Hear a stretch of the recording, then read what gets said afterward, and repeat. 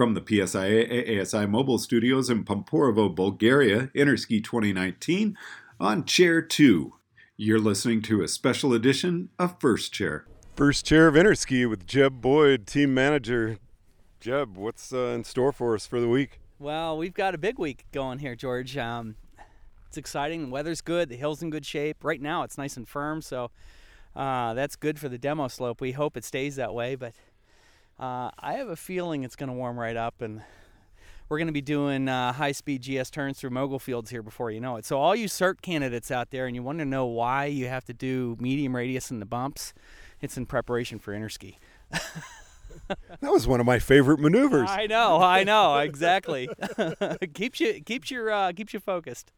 So what's kind of the daily schedule? There's so many different teams here. I mean, it was amazing getting on the bus and just seeing all the different uniforms. It is pretty cool seeing everybody and listening to all the languages and dialects and so forth. But what's interesting is today is opening ceremony. So today is really the only day that's a little bit different. But each day of Interski resets. So the next day you do the exact same program but with a different list of countries. And each day you've got the countries doing their technical demos on the demo slope at 9 a.m. And that's a comparison between short and medium radius turns. That's kind of cool because you can see how each country focuses on or what they emphasize with their short and medium radius turns. And believe me, you see big differences. They're all good skiers, but you see really big differences in technique. Once that demo is over, then you move into the workshops, and those workshops are with those same countries, and you go out on the hill, and they share with you their technique, what they emphasize in their teaching in their country. You have a lunch break, then you move into another country's workshop. Then we come down and we go into indoor lectures where they do an indoor presentation. And then the next morning that same program resets with a whole nother list of countries. So each day you have 6 or 8 countries to choose from that you can go participate and learn. And that's the beauty of it, is because you get the opportunity to learn and explore and see other points of view than just ours. And it's very interesting. So how the level that all of these skiers are at, why are there differences in short and medium radius turns? Yeah, it's their emphasis, I've heard some countries say, well, we have very crowded slopes, so we do it this way because of that. Or we have an aging population, and so that's why we do it the way we do it. And some countries are just because this is what we do. And for no apparent reason, and which we really saw in St. Anton in 2011. It was funny. 2011's theme was diversity, and so the U.S. came with a plan for how we ski on fat skis, and we were the only country that showed up with fat skis. And we looked silly on the demo hill because we couldn't ski precision turns, but that was the theme. And we stuck with it. And when we heard from some countries, a couple of European countries said, when the question is asked, what do you do if someone shows up to a lesson with a pair of fat skis on? Their answer was, well, it's really quite simple. You take them to the rental shop and get them a pair of slalom skis, a pair of proper skis.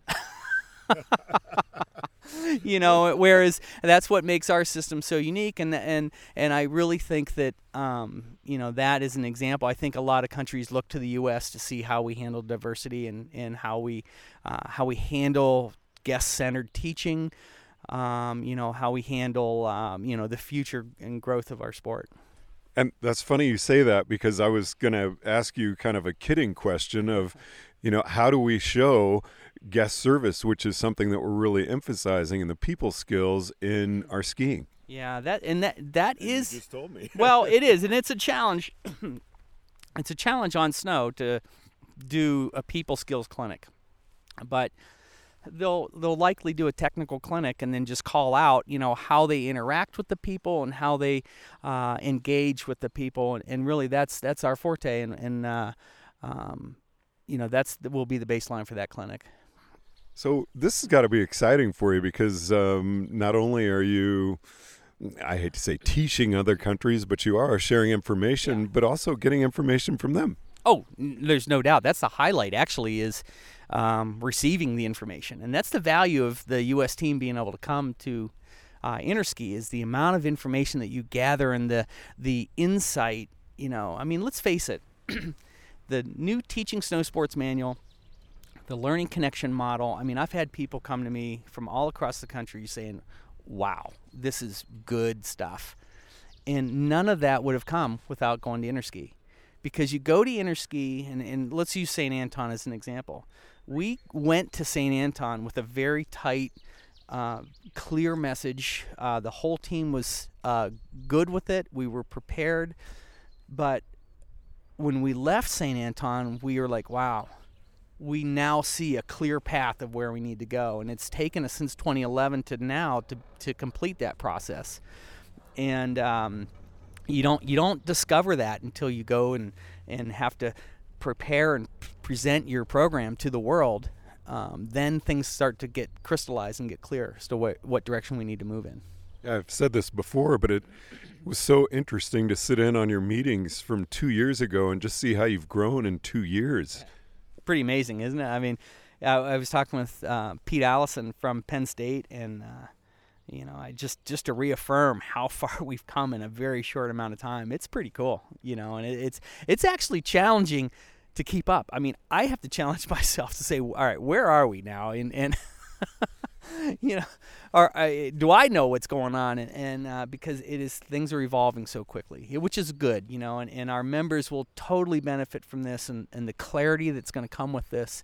And anybody that's in certification processes now, nothing's really changing currently, but as things evolve, we hope that extra clarity will make that process clearer and easier to attain, and good for everybody within the industry. Great getting the chair ride with you. I can't believe that we were able to connect on this one. Yeah, that was a good stroke of luck right there. Yeah. There is a reason that airlines lose your skis, and I had to go to the rental shop. Exactly.